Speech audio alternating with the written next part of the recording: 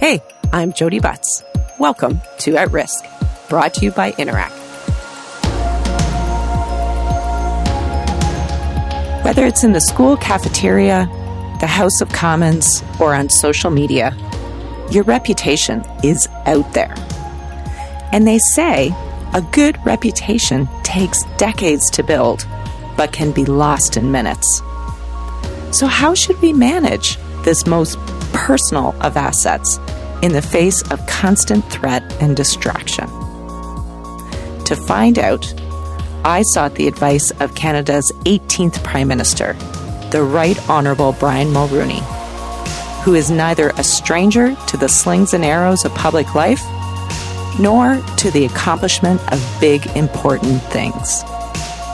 Mr. Mulroney is as passionate as ever about Canada, has kind words for many a fellow well-met, and be forewarned, he's willing to sell pencils on a street corner to defend his reputation. Whether you bleed blue, red, orange, or green, I guarantee you will enjoy the dulcet tones of his wizened counsel. Thank you for joining me, Prime Minister, and welcome to At Risk. Happy to be with you, Joey.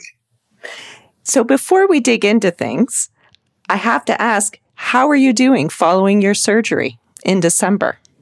Well, I came surprisingly close to buying the farm in December.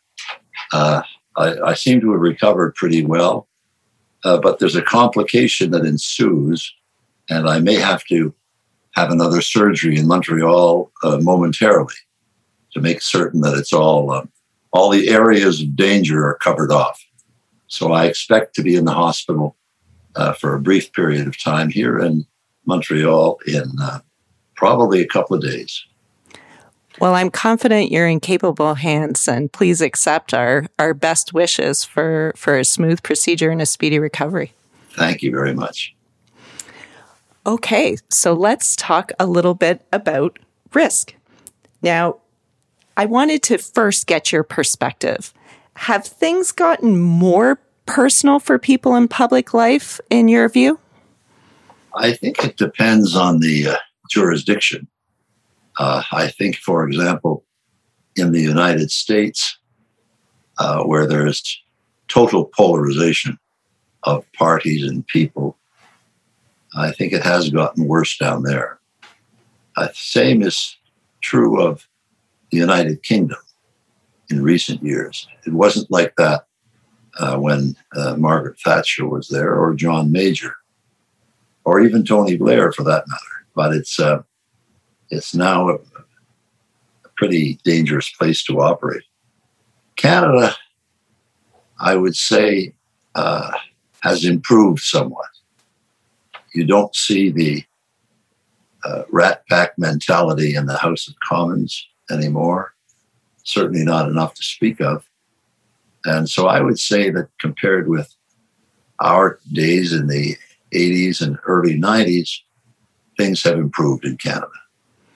Well, that's great, because there has to be a cost to that kind of political attacks. But yes, there is. It's we all in that kind of a business sometimes needlessly are wounded reputationally and personally by some of the false and bitter personal attacks that occur both in the Commons and elsewhere, principally the media. Yes, you in your memoirs, you talk about an experience that Michael Wilson endured, and it was involving some leaks of the budget. And you, I think, quite wisely remarked that it's very difficult when you're seen on TV to be repeatedly denying guilt. It's a conundrum. The more you deny it, the more guilty you look. How do you try and escape that horrible cycle when you find yourself on the wrong end of allegations? Well, you keep trying, Jody, as persuasively and as elegantly as you can. but you realize after a while it's a mug's game. You can't spend your life denying something which is not true. And it just diverts you from the major issues on your agenda. But it's an easier story to write. A mini scandal or alleged major scandal attracts the attention of the media, or at least it did in my time. And it's really a waste of time to try and defend against it. So what do you focus on instead when the allegations kind of keep thumping your way? Mrs. Thatcher used to say, "Ron," she called me Ron, "just keep winning elections. That'll deal with your opponents." And that's what I tried to do. I wanted to ask you about, there was a really wonderful anecdote in your memoir that you tell involving Elmer MacKay and his advice to you when you were running in Central Nova, and the days were quite long. They started very early and they ended late in the evening following the traditional Nova Scotia political barbecue. You inquired of him about, maybe the days could start a little bit later. And do you happen to recall his advice to you about reputation and early days? Well, I think he said something to the effect that, well, first of all, he disagreed with me very strongly. This is the way it's done down here, and you'll fail to do it at your peril. But I think he also related the anecdote of the guy who gets up at 5 o'clock in the morning and goes to work on his first day, and then he can sleep in for the rest of his life. So what I did was follow Elmer's express directives and instructions, and thank God I did, because it was a heavily contested by-election. Unlike most, it was very heavily contested, and we managed to have a comfortable win because of Elmer's good advice. Absolutely. Getting that reputation as an early riser, it serves you well. That's right. I've heard Jerry say that to the kids numerous times. So when I was reading your memoir, I chuckled out loud. I'm like, oh, this is very good Nova Scotia lore here. Yeah, it is indeed. Jerry was right. Well, hopefully the kids one day follow it. We'll give them a break, though, given the lack of structure today in the pandemic. Yeah. So, you mentioned the House of Commons, and how do you feel the tenor of debate? We for sure don't have the same level of polarization, as you mentioned, as in the UK and the United States. But do you feel that the quality of debates in the House of Commons is continuing to be strong? No, not really. We had in the House in those days, John Turner, who was an excellent House of Commons man, and Joe Clark, who was as well, Don Mazankowski and John Crosby and Michael Wilson. We had some big players in the House. And Ed Broadbent, of course, was a superb House of Commons man. I don't follow it, Jody, as closely as I once did at all. But I haven't noticed many people of their stature in the House of Commons or House of Commons debates today. I think there's quite a disparity there. I may be wrong in that because I don't follow it every day, but that would be my assessment. And do you figure, TV has changed things? Do you think it's played a role in that? I remember when it came in, when Joe Clark was, I think, leader of the opposition in 79, I believe. And I thought immediately that this was a tremendous benefit to Canadians to be able to see their politicians at work in the House of Commons. In fact, I recommended prior to my departure that TV be put in the Senate as it is in the House of Lords in the United Kingdom. I don't think that came to pass. But no, I think that television lends to some weird moments, but by and large, it's been a net benefit for the House of Commons and for the Canadian people. I think people have missed it, right? You know, Parliament by Zoom is, I think people are relieved that the work of government can continue even in as serious a pandemic as we're in, but it's just not the same. I don't think anyone thinks it's as good as everyone being in the same room together.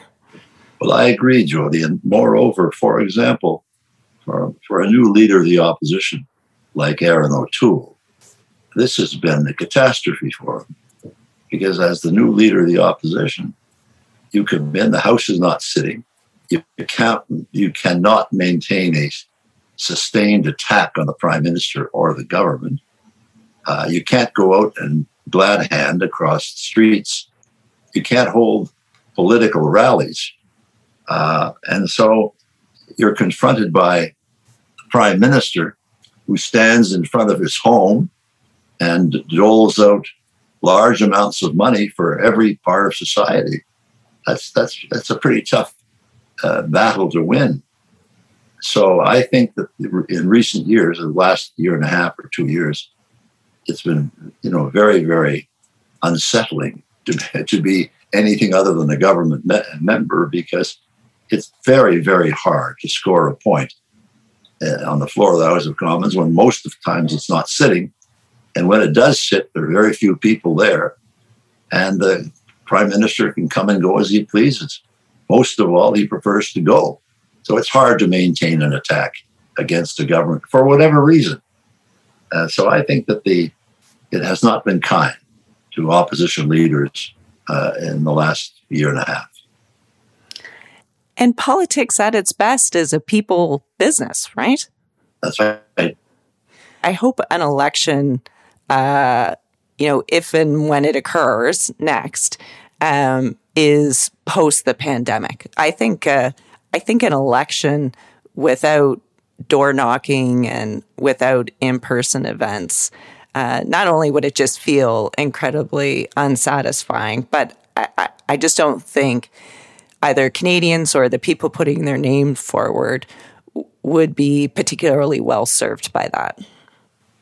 Well, you're right, Julie. And had this occurred when I was elected in Central Nova in 1983, in September of 1983, when I got into the House of Commons, I don't think that I would have fared very well, because, unless you can get out and energize the base, speak at large rallies, entertain the troops, and have a chance to take your message across the country. This is vital in parliamentary politics, vital that the leader of the opposition can break through in some manner. I was fortunate that this didn't happen when I was there, but also that we had pretty vigorous televised debates, which helped me a great deal in 1984. So I don't think this benefits anybody except the Prime Minister, who doesn't have to do anything except to dole out money and make the decisions behind that.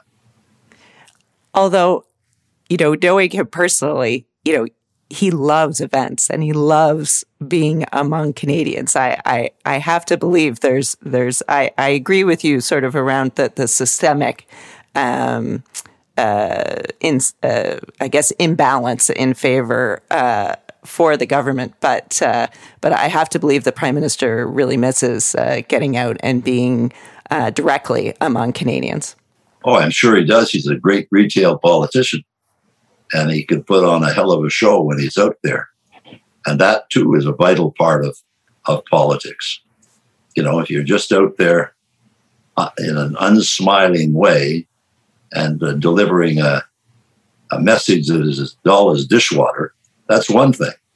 But when you get the humor bouncing off the walls and the crowds with you and the cheering, this affects the way you perform, but it also influences the country who's watching this.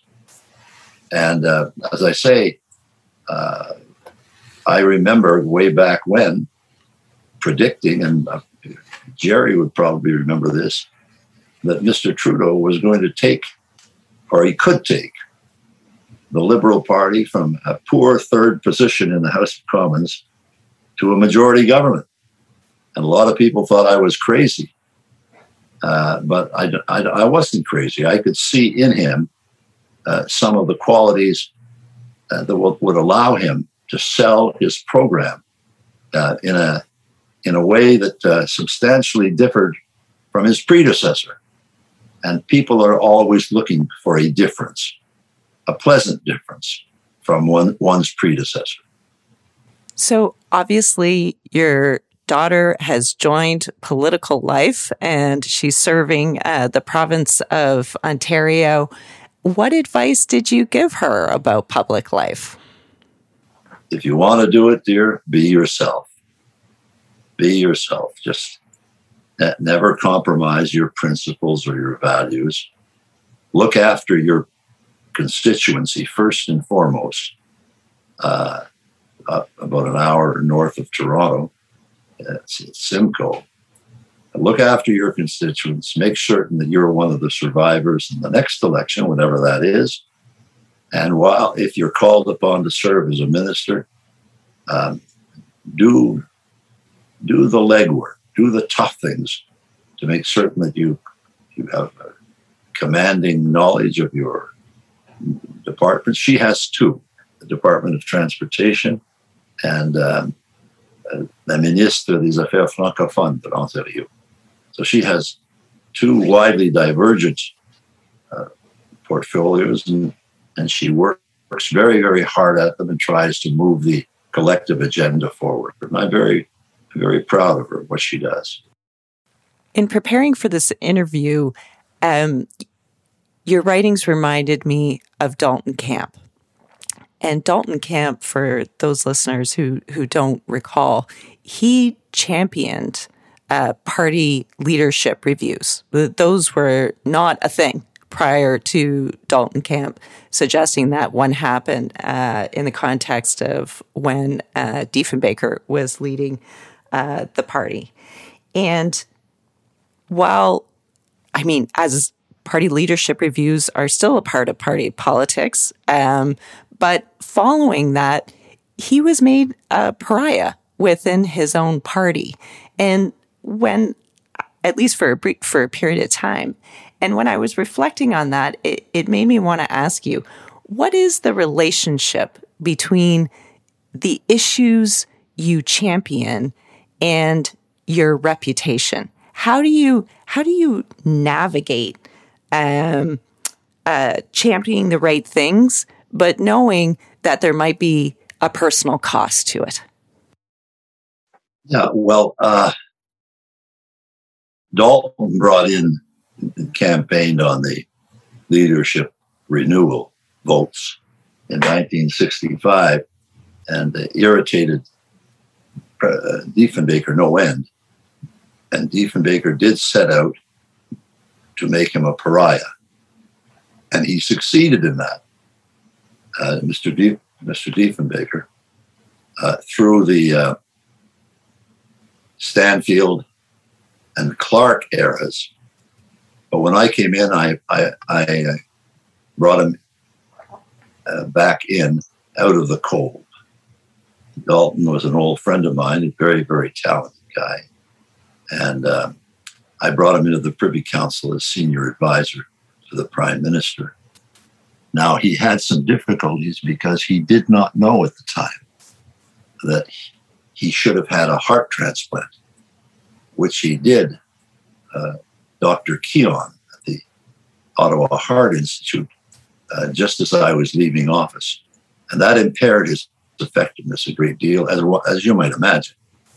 Yeah. But he was brought in from the cold, and he performed extremely well in some major files, including the Atlantic Canada Opportunities Agency, where he was the brains behind that. And it's still surviving and going on well after 30 years. So, and that was the case of Dalton. With regard to policies, you have to remember the following thing, Jody. History only has time for the big ticket items. History has no time for the trivia and the trash around question period and floating around the rumors of the House of Commons. Now, ironically, the latter are the most difficult to deal with because they make the headlines every day. An accusation of scandal or what have you. That's an 8-column headline in any of the newspapers. But what will live on after you is if you forget that and you focus on the big ticket items that will be there in history. And Jeffrey Simpson used to say that one of the important things or important criteria to measure the effectiveness of policy is durability. So I've left office about 30 years ago, I guess.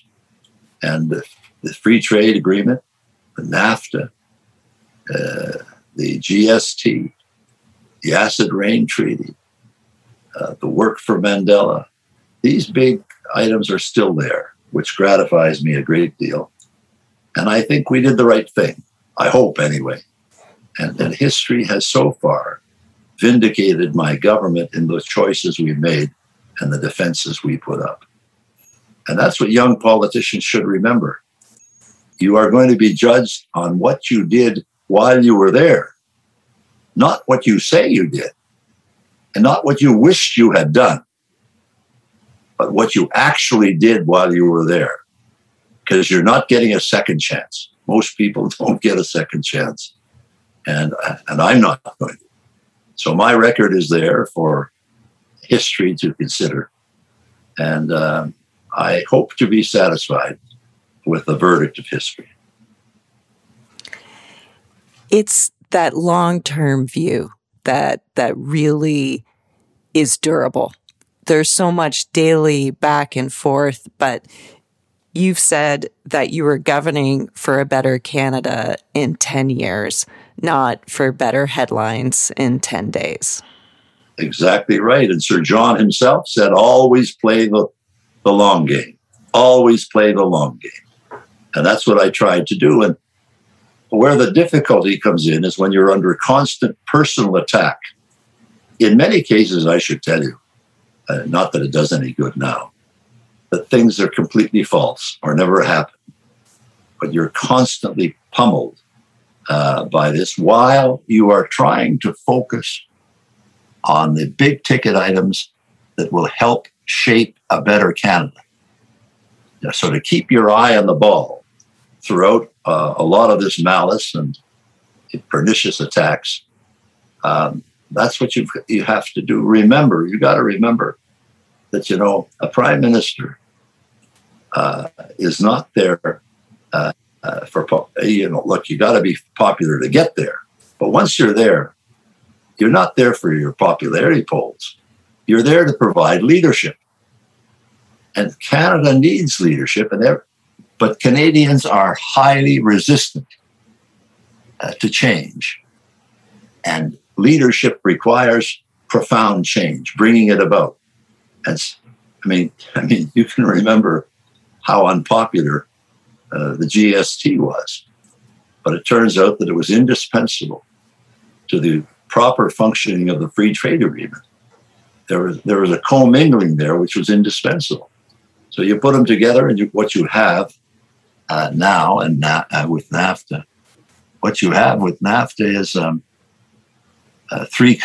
three friendly countries of about 500 million people, which with 7% of the world's population produces 29% of the world's wealth. So that means millions of jobs in Canada, major new investment in this country, and social and economic advances beyond our wildest dreams when we set out to do this in 1985. So,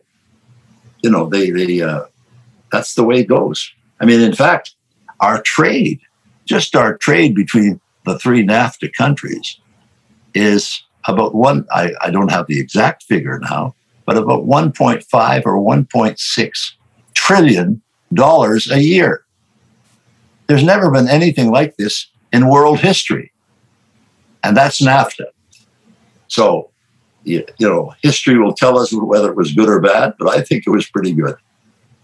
And with all the polarization today, and, I remember, talking about the introduction of the 24-hour news cycle, like that was, such a big, huge thing. But now, with social media, the immediate commentary on things, I think it's sometimes easy to forget how durable the legacy of leadership can be. I mean, you give, a great example out of many, but, NAFTA, I mean, surely it's, undergone such a serious attack, the principles of free trade when Donald Trump was president, yet we still enjoy the benefits of that agreement. Not even someone who was as polarizing and as challenging to deal with could undermine ultimately all of the groundwork that led to that agreement in the first place. Well, thank God the government of the day, led by Mr. Trudeau and Chrystia Freeland, and someone you know well, thank God that they handled it the way they did, because that thing could have gone down. And had NAFTA been defeated or sabotaged by Mr. Trump and his colleagues, had that happened, Canada would have lost a major part of the backbone of its economy. And so, I talked about big ticket items.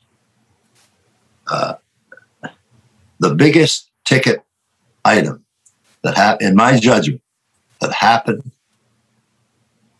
in the Trudeau government was the skilled and effective manner in which they saved NAFTA. Had NAFTA been lost, you can be certain that would be the issue in the next election campaign. It wouldn't be COVID-19. It would be the loss of NAFTA. Yes, absolutely. As someone who grew up in a border community in Windsor, Ontario, it's, the relationship between the two countries preoccupies my mind constantly. And I am grateful that, we were able to, as a country, and I really do mean that as a country, thank you for mentioning, Jerry's role, and obviously the Prime Minister and Minister Freeland's very, critical roles. Yeah. But, I felt like as a nation, we also, did come together. Like there was still good debate, but that, there was a whole of Canada approach behind it.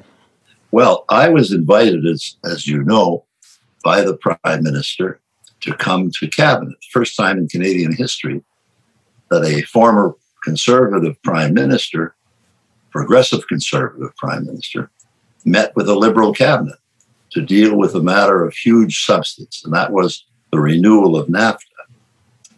And when it was over, I was asked by the media, well, Prime Minister, what are you doing in with a bunch of Liberals there in the cabinet chamber on this renegotiation?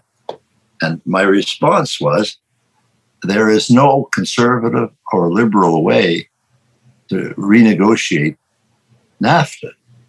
There's only a Canadian way. And I'm there because I'm a Canadian.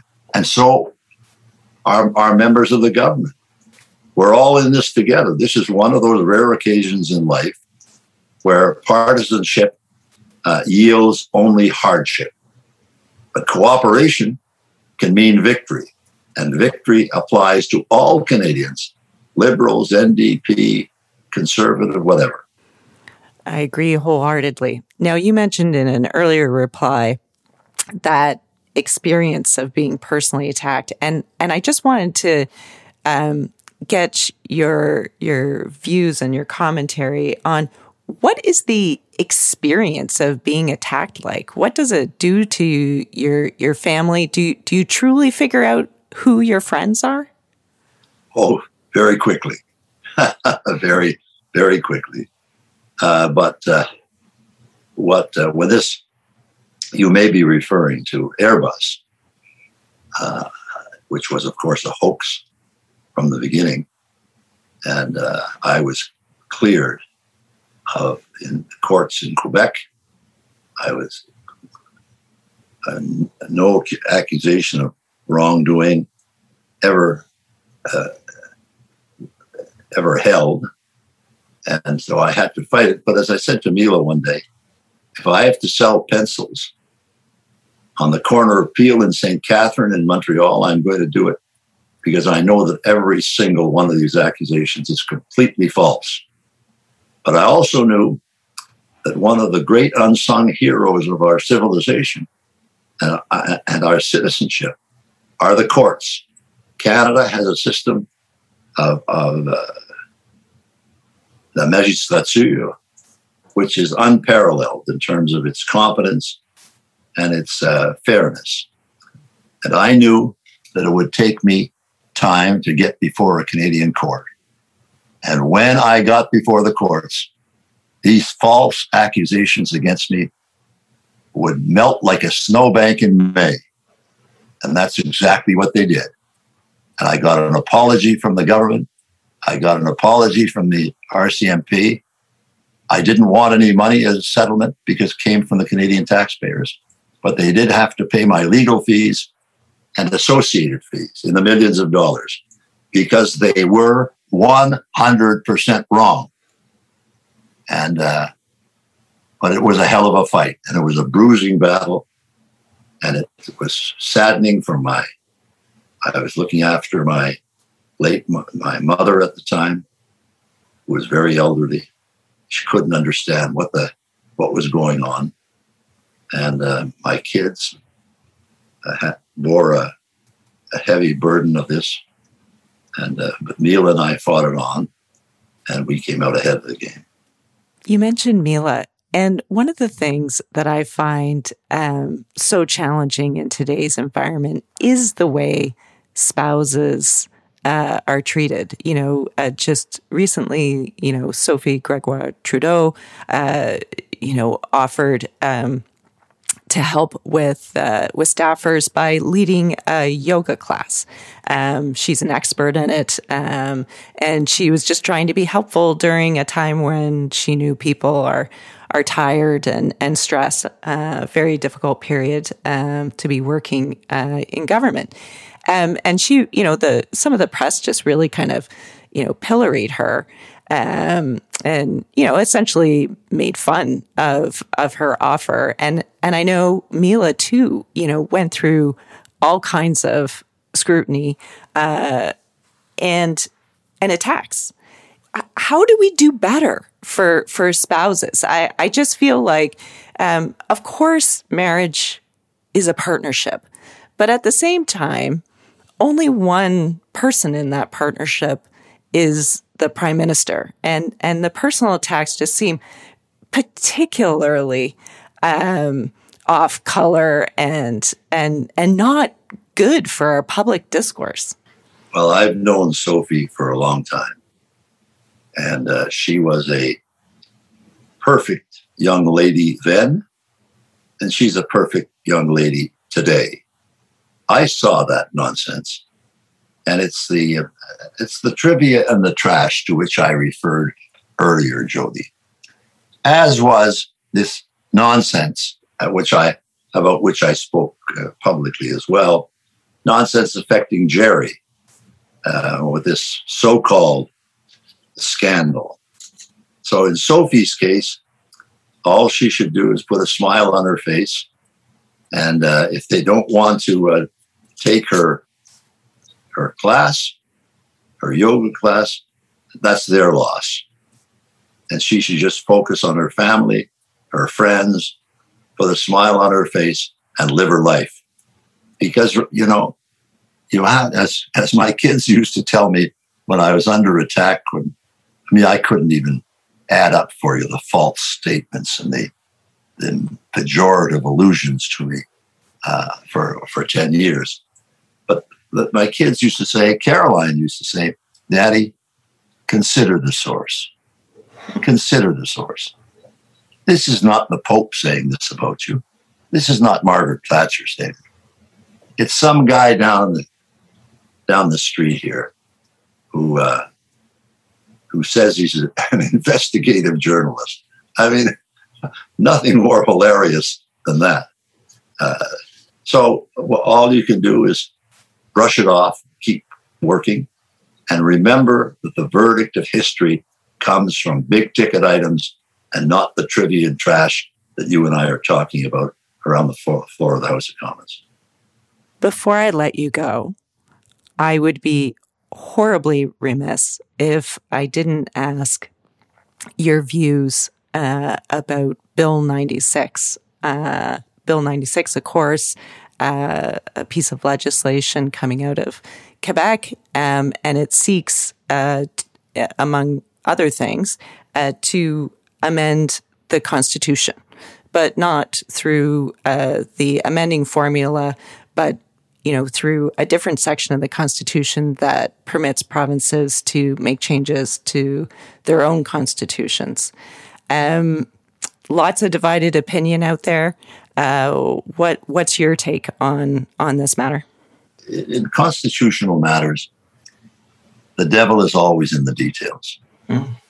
And I am not ready yet to finish my analysis of this and say what I might have to say. I'm not trying to avoid an answer. I just didn't have it in me in the last couple of weeks to pay the attention to this that it deserves. But I will, and I'll have a view sometime soon. And I'll call you when I do. Well, that is 100% fair. Thank you so much for joining me. Obviously, the news of the demise of your reputation has been greatly overstated.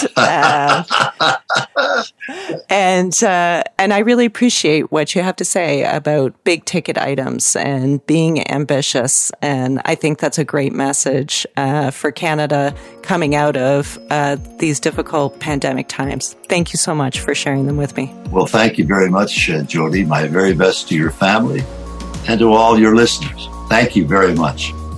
Speedy recovery to you. Thank you. Thank you, Jody. Bye-bye now.